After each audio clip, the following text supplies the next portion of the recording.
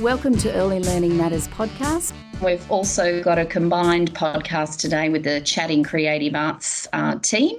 So this podcast is focused in on creative arts in the early years, and that's talking about the importance of creative arts in the early years, including early childhood and the first years of school. My name is Jackie Ward. I'm the Early Learning Coordinator at the Department of Education, and I'm joined by my colleagues Julia and Gay. I'll leave it to you to introduce yourselves. Hi, my name is Julia Brennan and I'm the K-6 Creative Arts Advisor for our Department of Education in New South Wales. And today I'm with Dr. Gay Lindsay, who's a lecturer in the Early Years degree at the University of Wollongong. Her PhD thesis explored the visual arts beliefs and pedagogy of early childhood educators. Welcome, Gay. Thank you. It's great to be here. Would you like to tell us a bit more about your research, Gay? Yeah, absolutely. So I guess what the background of my story is that I taught preschool for more than 20 years and I was a preschool teacher and director. I had been trained in both primary and early childhood, but my whole career had been in the early childhood space, mainly in New South Wales, but a little time in Western Australia as well. I guess what led me into doing my research, it wasn't something I'd ever had an ambition to do. I hadn't thought I would ever be a university lecturer. But throughout my career, I'm somebody who has a passion for the arts in early childhood pedagogy. But again and again, I used to see examples of practice that made me ask lots of questions. I used to see educators saying the arts were really important, but at the same time putting up lots of identical stencil type activities on the wall in the name of art. And I guess that career experience, my professional experience, was what opened the door to doing research, because I just really felt frustrated that while educators were saying the arts were important, it wasn't playing out in what I saw in practice. And, you know, I'd so often hear my colleagues and other teachers and early childhood educators saying, oh, but I'm not the creative one, I'm not the artistic one on our team. And therefore people were floundering a bit. And so I talked to a colleague at the University of Wollongong and sort of said, what can we do about this? You know, obviously there's some sort of a glitch. And so that's what's really opened the door for me to do. Initially, it was a master's by research because, again, I hadn't pictured myself doing a doctorate. So I started that, and then the findings just really showed that this was an area that needed further exploration and deeper exploration. So it led into me doing a PhD while I taught at the uni, and then now I'm sort of in a full-time position as a lecturer in the early years team. So yeah, it's been an interesting and very unexpected journey for me. Wow, thank you, Gay, for sharing that with us. It's amazing and very inspiring. So we've heard a lot about the most recent parts of your career. But how did your arts education journey start before that? Well, I guess, like all of us, it starts when we're very young with whatever experiences we have in early childhood. I actually do remember my very first experience. I went to one of the first preschools in Toowoomba, where I grew up, a place called Little Glen. I remember it was in a big old Queenslander house. I don't remember much else about it except for this room where I got to go and do finger painting. So that's a really early memory for me. And I guess throughout my primary and high school education, I was always drawn to the arts, both visual arts particularly, but also music. I've always played keyboard and flute and been a singer and been in choirs. But certainly with the visual arts, it was just a language that I wanted to speak and that I wanted to learn better and communicate with and play with. And so for me, that desire to communicate through visual tools and methods was sort of ingrained in me from early childhood.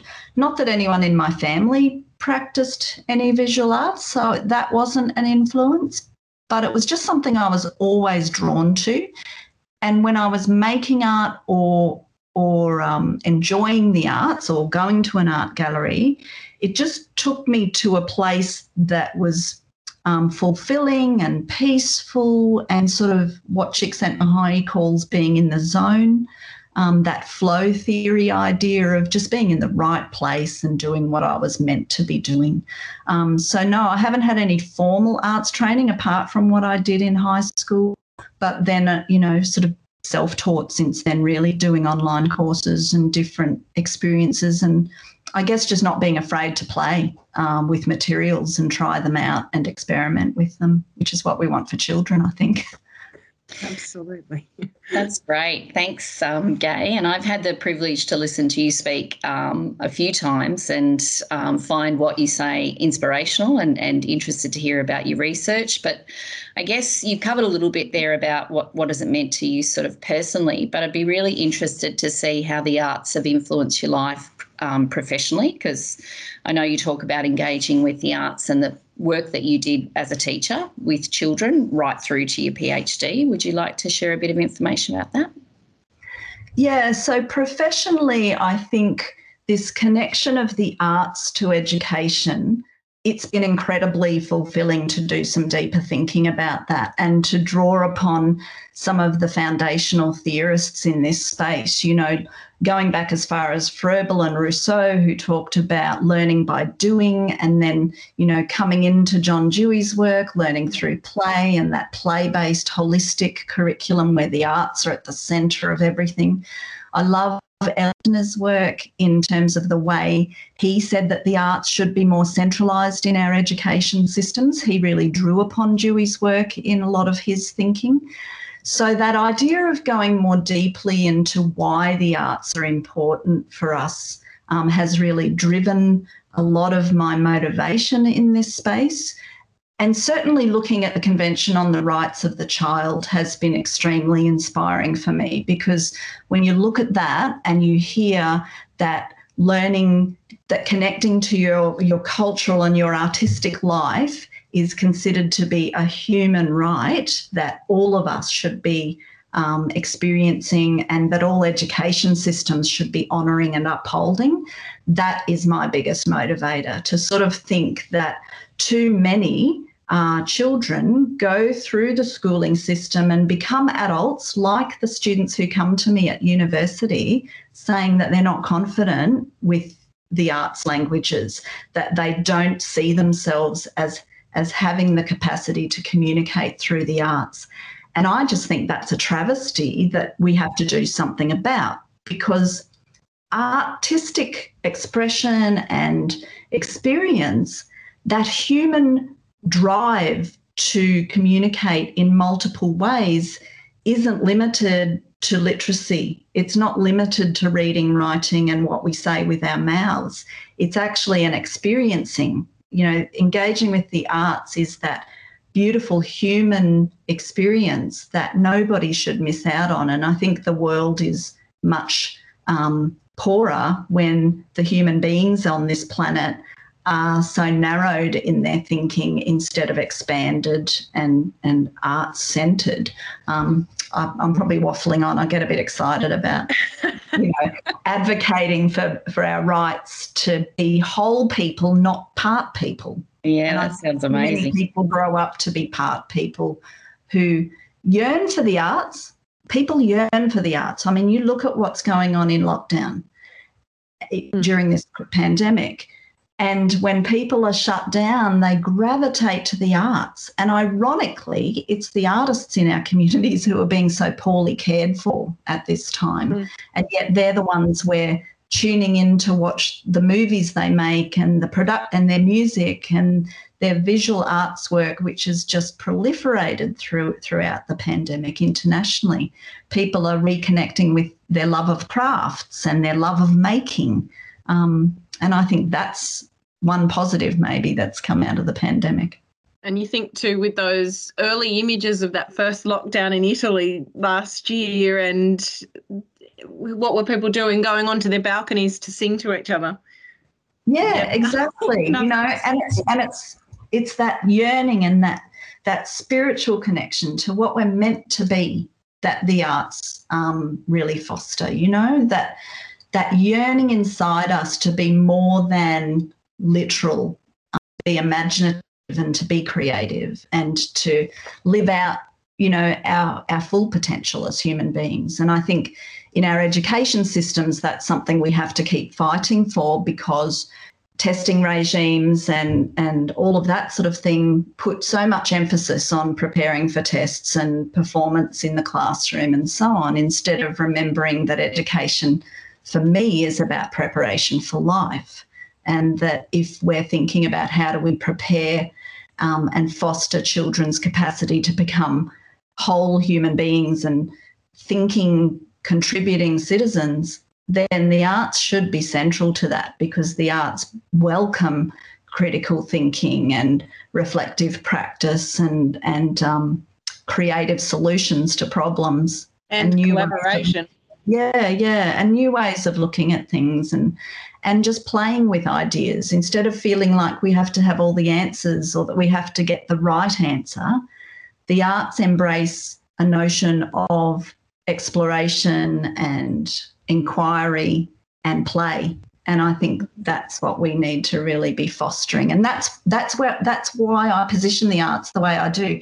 It's not art for art's sake, but it's art as the channel by which we explore our humanity and where we belong in the world and what our theories are of the world. And that's no less true for children.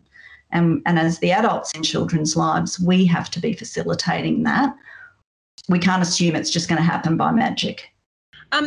Gai, you've kind of answered my next question, which is what you think the power of the visual arts are. So I think we might just sort of combine the next two questions, because the one after that was why are the arts so important for young children?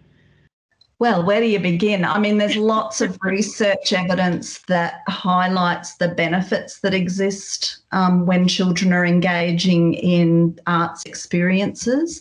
I mean, some of the literature says things like some of the benefits of the arts are cross-disciplinary learning. So Elliot Eisner wrote a lot about that in Australia. Felicity McArdle has written a lot about that. Carlina Rinaldi in Italy has done a lot of work around that idea of cross-disciplinary learning.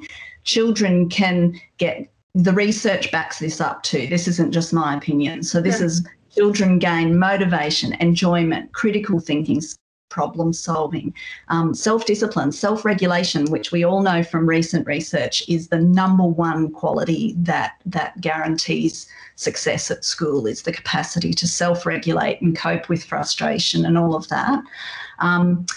The arts foster positive attitudes to learning through creative learning experiences, through fostering and valuing children's imaginations.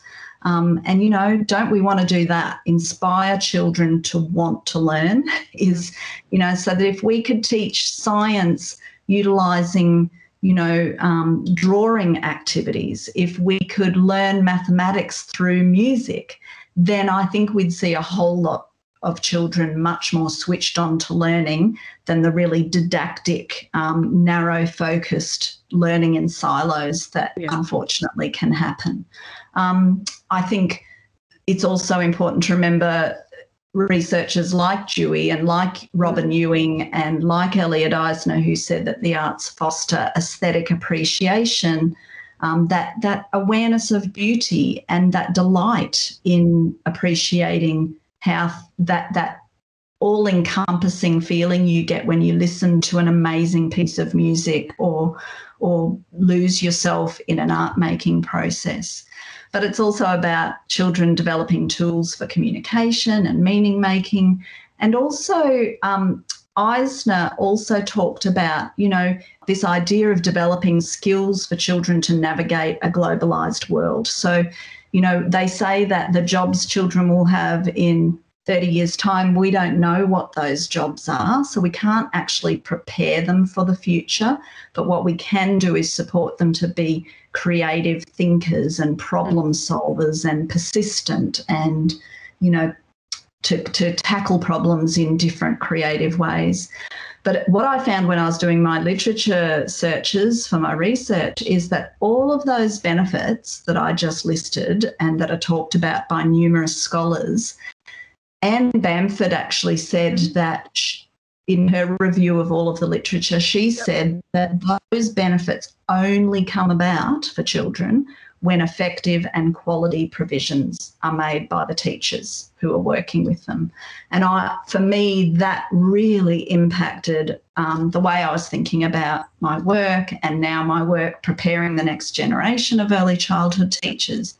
It's not enough to put out some activities on a table and think that you're going to achieve all of those benefits for children. The teacher, the adult who is making the curriculum decisions, they are the number one key ingredient to whether children are going to get all of those benefits that can come from the arts. And that was certainly at the centre of my PhD research. I really was focusing on what are the beliefs and choices that the teachers were making that drove their pedagogy or that informed their pedagogy. And it was interesting. We found some interesting things.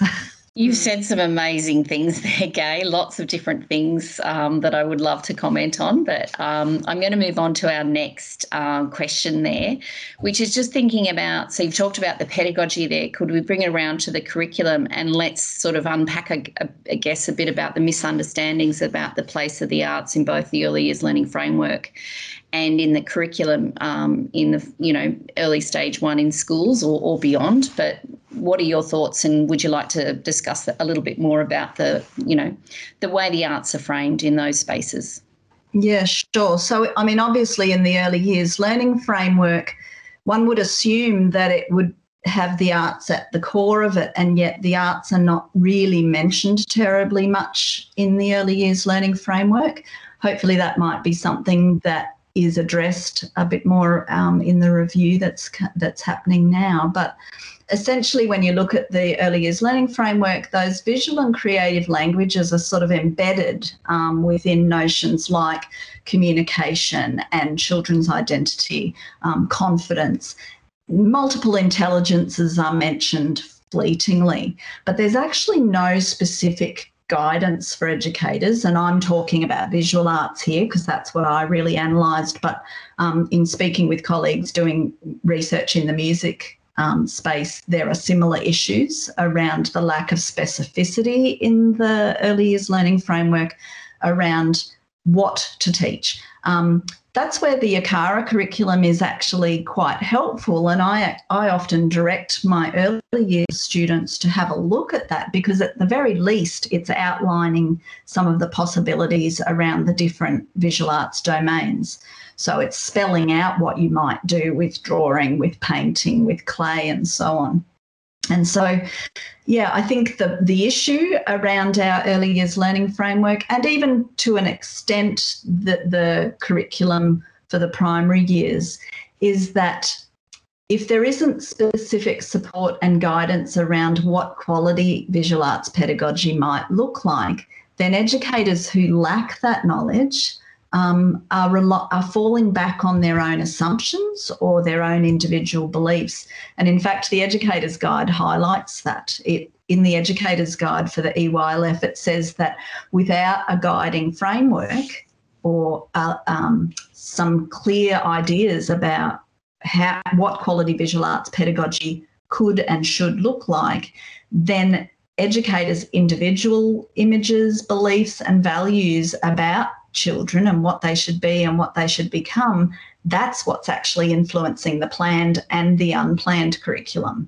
And the problem with that, as I see it, is that then children's experiences will vary from teacher to teacher, depending upon the confidence of the teacher, but also the capacity of the teacher to interpret the curriculum documents and see where the arts actually sit, or where they would fit under the banner of communication. So if you don't have arts knowledge, then you might read that section of the framework that talks about strategies to support children's communication and only be thinking about verbal and auditory communication rather than visual communication or musical communication or communicating through dance. So we don't know what we don't think about. If we don't dwell or we don't plan for something that we aren't aware of. And that certainly did come through in my research with my participants. A lot of them said they knew the arts were important, but very few of them could articulate the specifics about what they had learned at uni or in their vocational training, for example. They knew, so it was all very broad and not specific enough. And I think that's the risk, is that without that specific domain knowledge, that subject content knowledge or pedagogical content knowledge, as Schulman called it, then we're sort of operating in a vacuum. And what my research suggests is if people have very little memory of their coursework at university or in their vocational training, then when they're looking for something to implement in the curriculum, they'll go to what feels safe. And for a lot of people, what feels safe is found on Pinterest. And I'm not an enemy of, I don't hate Pinterest. It serves some great purposes for collecting ideas and sharing and disseminating what can be great ideas sometimes. But if educators don't have the capacity to evaluate the quality of an experience, because of what they know about how children learn, because of what they know about the visual arts methods and techniques, for example, then they'll go to what feels safe because people want a formula. They want to know, they want to feel like they're doing the right thing by children. They want to keep children busy and happy, and they want to create items that the parents will like, and all of those sorts of traps that we fall into if we're not confident in our own pedagogy. Does that answer? I'm sort of waffling again. No, you're not. And I think that's really good. And it actually is a beautiful segue into where we were hoping to take the conversation next, which is the difference between a learning experience and an activity. So busy work, as you have just identified, and also that idea of the mass production of identical artworks that we have all seen. And then we get into the process versus product debate. There's so many little things in there. But I think even coming back to that first point about your Pinterest teaching, and I mean, I've got friends who are high school visual arts teachers and they tell me exactly the same thing is happening there too. So let's talk about the difference between a learning experience and an activity. Yeah, so for me, and I've got to credit my wonderful colleague in Ireland, Evelyn Egan, who has some great resources online if you want to hunt for her as well. Evelyn and I have had numerous conversations over the years about this difference between an experience and an activity. And certainly John Dewey talked about the difference way back in the 1940s and 50s. So he talked about art as an experience, which sort of goes back to what we were saying before about that holistic approach to the arts, where the arts is, well, what I call it is the arts are the glue that should hold the curriculum together, that we should be integrating right across the curriculum. Yep. So from my research, what I really came to the conclusion of was that art as an activity, it's certainly something that happens in early childhood centres and in schools. But what that looks like for me is those one-off activities. So it's getting the idea off the internet, it's preparing all the materials, often huge labour job for the educators because you're getting all the bits of paper ready and you're making the template, the thing that the children will copy or the example for them to follow. And it has a beginning and an end. It's often very product focused. And it often isn't being built upon what the children already know, the skills they might already have, or their interests. And so whereas when Dewey talked about art as an experience, he was talking about that idea, and we certainly see examples of this, you know, in quality centres, and I'm a bit of a student of the Reggio Emilia approach, and so their approach to utilising the arts as a language sort of draws upon this idea that it's not a one-off experience. We're building, we're scaffolding, we're actually basing our experiences on what children have shown an interest in, and then we're extending, expanding that. And I love what Dewey, in his very quaint old American style of writing, I mean, he's appalling to read really, because he's a bit like me. He waffles on, and you fight to get to the point. But anyway, but he sort of likened those one-off activity type experiences being like food that is not nutritious. So he didn't actually use the word junk food. I've sort of adapted what he said. But if we're thinking about, children love junk food. So children love these activities too. So a lot of educators will justify, we all made a hungry caterpillar out of a piece of egg carton and some pies and some Google eyes and stuck some crepe paper all over it, right? And a lot of people will say, oh, but the children love it. They love it. Well, yes, they do, but children don't know what the alternative is if we don't expose them to the richness of that, and if we don't believe that they're capable of doing a drawing of a caterpillar, researching caterpillars, learning about caterpillars and exploring them through multiple arts methods on multiple occasions. And so I love what Dewey challenges us to think about, that material relationships with the materials and tools that we use when we're making art should never be a one-off thing. That's like saying, I'm going to learn French this Friday afternoon, and then I'm going to learn a bit of Chinese next Friday afternoon. It'll be fun. And then the week after that, we'll do a bit of Spanish. How do we expect anyone to develop fluency in a language that has such great value for children if we're just dipping in and out of these transient, meaningless, product-focused activities that don't even empower the child as artist, that don't even teach them skills and techniques that can sustain them across numerous experiences. So I like to think about developing relationships with materials, and you don't develop relationships unless you spend time experimenting to start with, getting to know the material. What language does it speak? What marks does it make? What happens if I do this? What happens if I use this charcoal on cardboard instead of paper, et cetera, et cetera. So, when people are sort of saying, oh, I get really frustrated on social media, because I don't know about the primary school teachers listening, but the early childhood teachers will hear what I'm saying, because there's some social media groups where people will jump on and ask advice.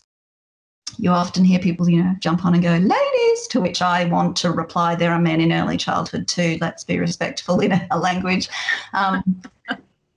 But they'll go, ladies, it's Father's Day coming up. I saw one of them this morning. Father's Day coming up. Has anyone got any ideas of what we can do? And I just think people are hungry for ideas, which is so ironic because, I could use charcoal with a group of children for 3 months straight and they wouldn't get bored, because it'd be developing that relationship with the material and meaningfully exploring the kinds of marks you can make and how you might extend that and expand upon that.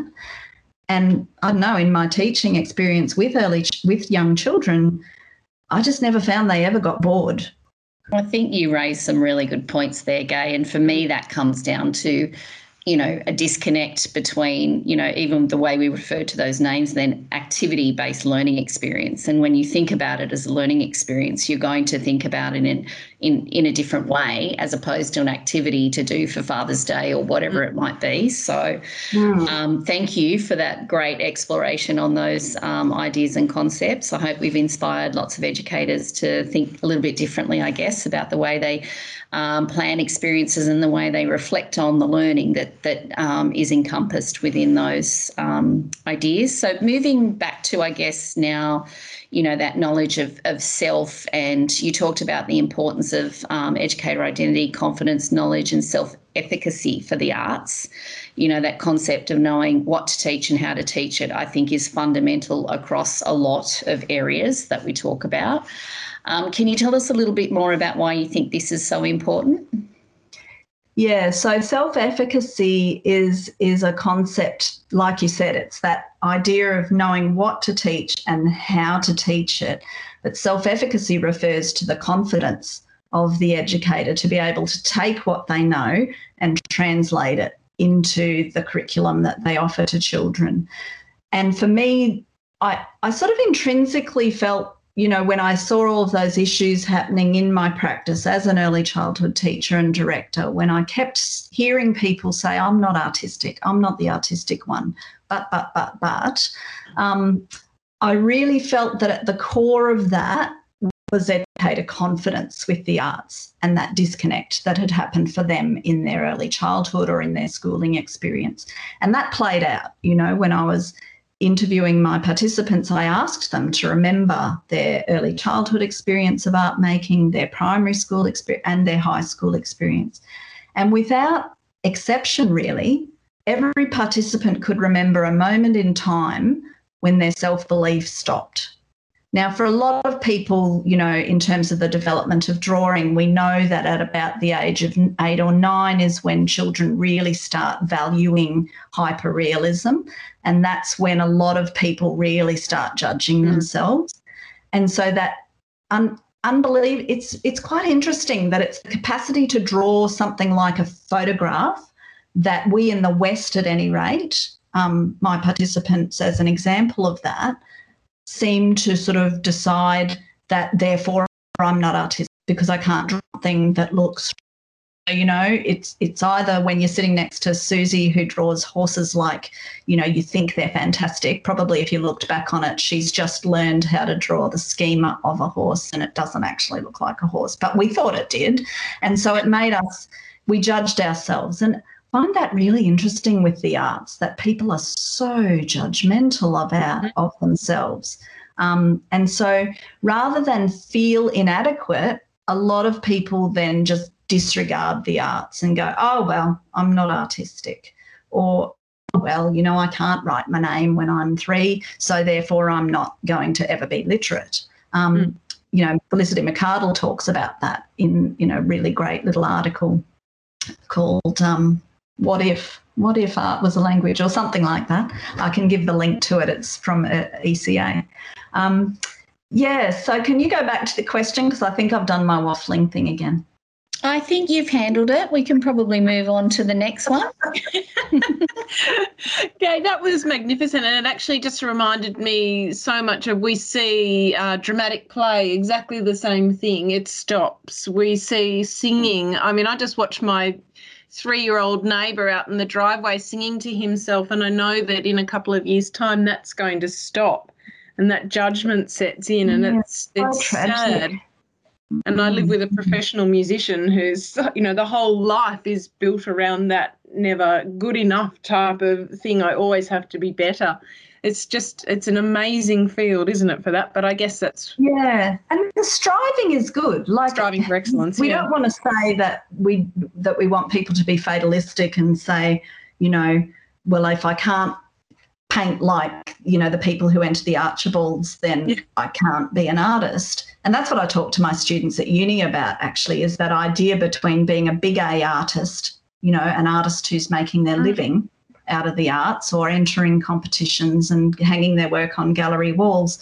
But I like to translate it back to that idea of, well, we can all be little A artists, in the same way Csikszentmihalyi talked about being a big C creative, the Einsteins and the Picassos of the world. But we can all be little C creatives, we can all play, we can all experiment, we can all wonder, we can all try something new. And with my students at uni, I actually do teach them to draw, ironically, because I find that that's the key for a lot of people, that when they actually get taught, lo and behold, and can actually reproduce something that they're observing, and they can reproduce those lines just by learning how to look, really. And learning how to sort of make that connection between the eyes and the right-hand side of the brain and the drawing implement, that sort of unlocks something for a lot of my pre-service teachers. And all of a sudden they go, what? In 1 hour? You taught me something that I never thought I could do. Therefore, this is something that I can learn. And so I guess I'd really encourage all of the listeners, anyone who's got a yearning for the arts, reconnect with whatever you yearn to do, because there's so much available in this world that we live in now, more so now, that anything you want to learn, you can search for it on YouTube.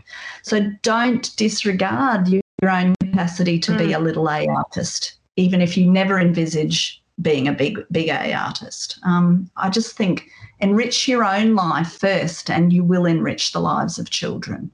And I don't think children's lives will be enriched unless they're seeing the adults in their lives embracing the importance of the arts personally as well as professionally.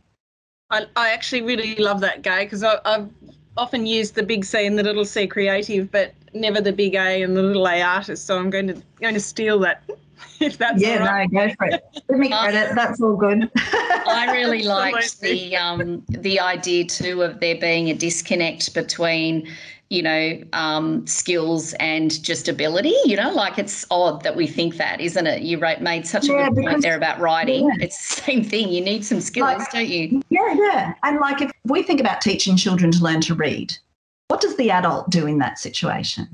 Okay, they're teaching specific sounds. They are showing how those sounds join together. They're making the connection between what's spoken and what's written. They're modelling, they're reading to children, they're demonstrating. They're sometimes even saying, no, stop, try that again. Let me show you how this might work in a different way.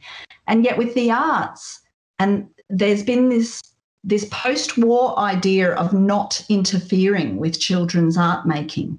So Lowenfeld and Reed, two theorists who were working around about the time of the Second World War, they were really positioning art making for children as a therapeutic post-war expression of trauma, right? And so part of their thinking was to say, well, don't interfere, don't intervene, don't talk to the children or, instruct them in anything to do with the arts, or you'll sort of corrupt their natural expression and creativity. And that myth, look, it's true in a sense. In a therapeutic sense, it's true that there can be benefit in the adult not intervening if art is being used as a therapy. But art isn't only therapeutic. Art is so much more than that. And if we're saying children have a right to learn this language of the arts, then it's our responsibility to actually support them to do that.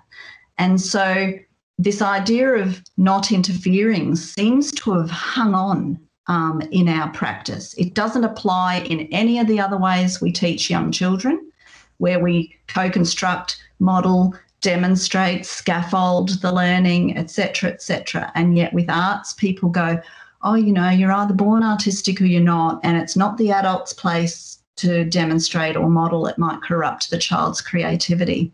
I actually think that abdication of the role of the teacher happens because of that lack of self-efficacy.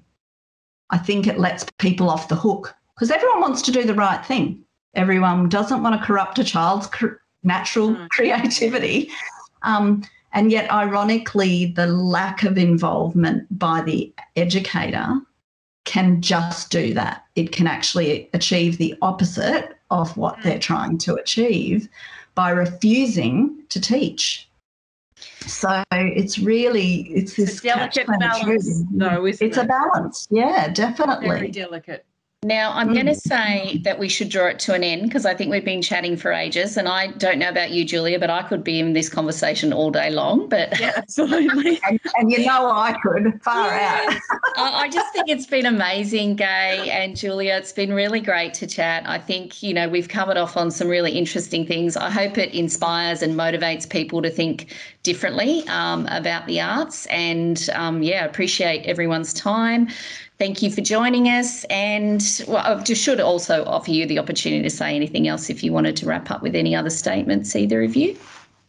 I guess the one thing I would say, and is something that was sort of a recommendation out of my PhD, is focus on your image of the child. Do you think they're capable? Because if you do, then they have a right to experience quality arts materials and quality arts processes from the moment of birth. You do it from the start because it's that relationship with materials, and think about your own identity. I think they're the two major keys. The visual arts knowledge can come because it's at your doorstep. You can find out anything you need to know about the language of art, but it's your own attitude and identity that will determine whether you give children that right to experience the arts in a really rich, quality way. So that's what I'd recommend. Rethink your image of the child and the image of the teacher. Thank you so much, Gay. It was really, really inspiring and fantastic. I've learnt so much, and I've written down a whole page of things I've got to go and access now and research further. So thank you so much for your time today. My pleasure. Thanks, guys. Bye. Bye. Bye.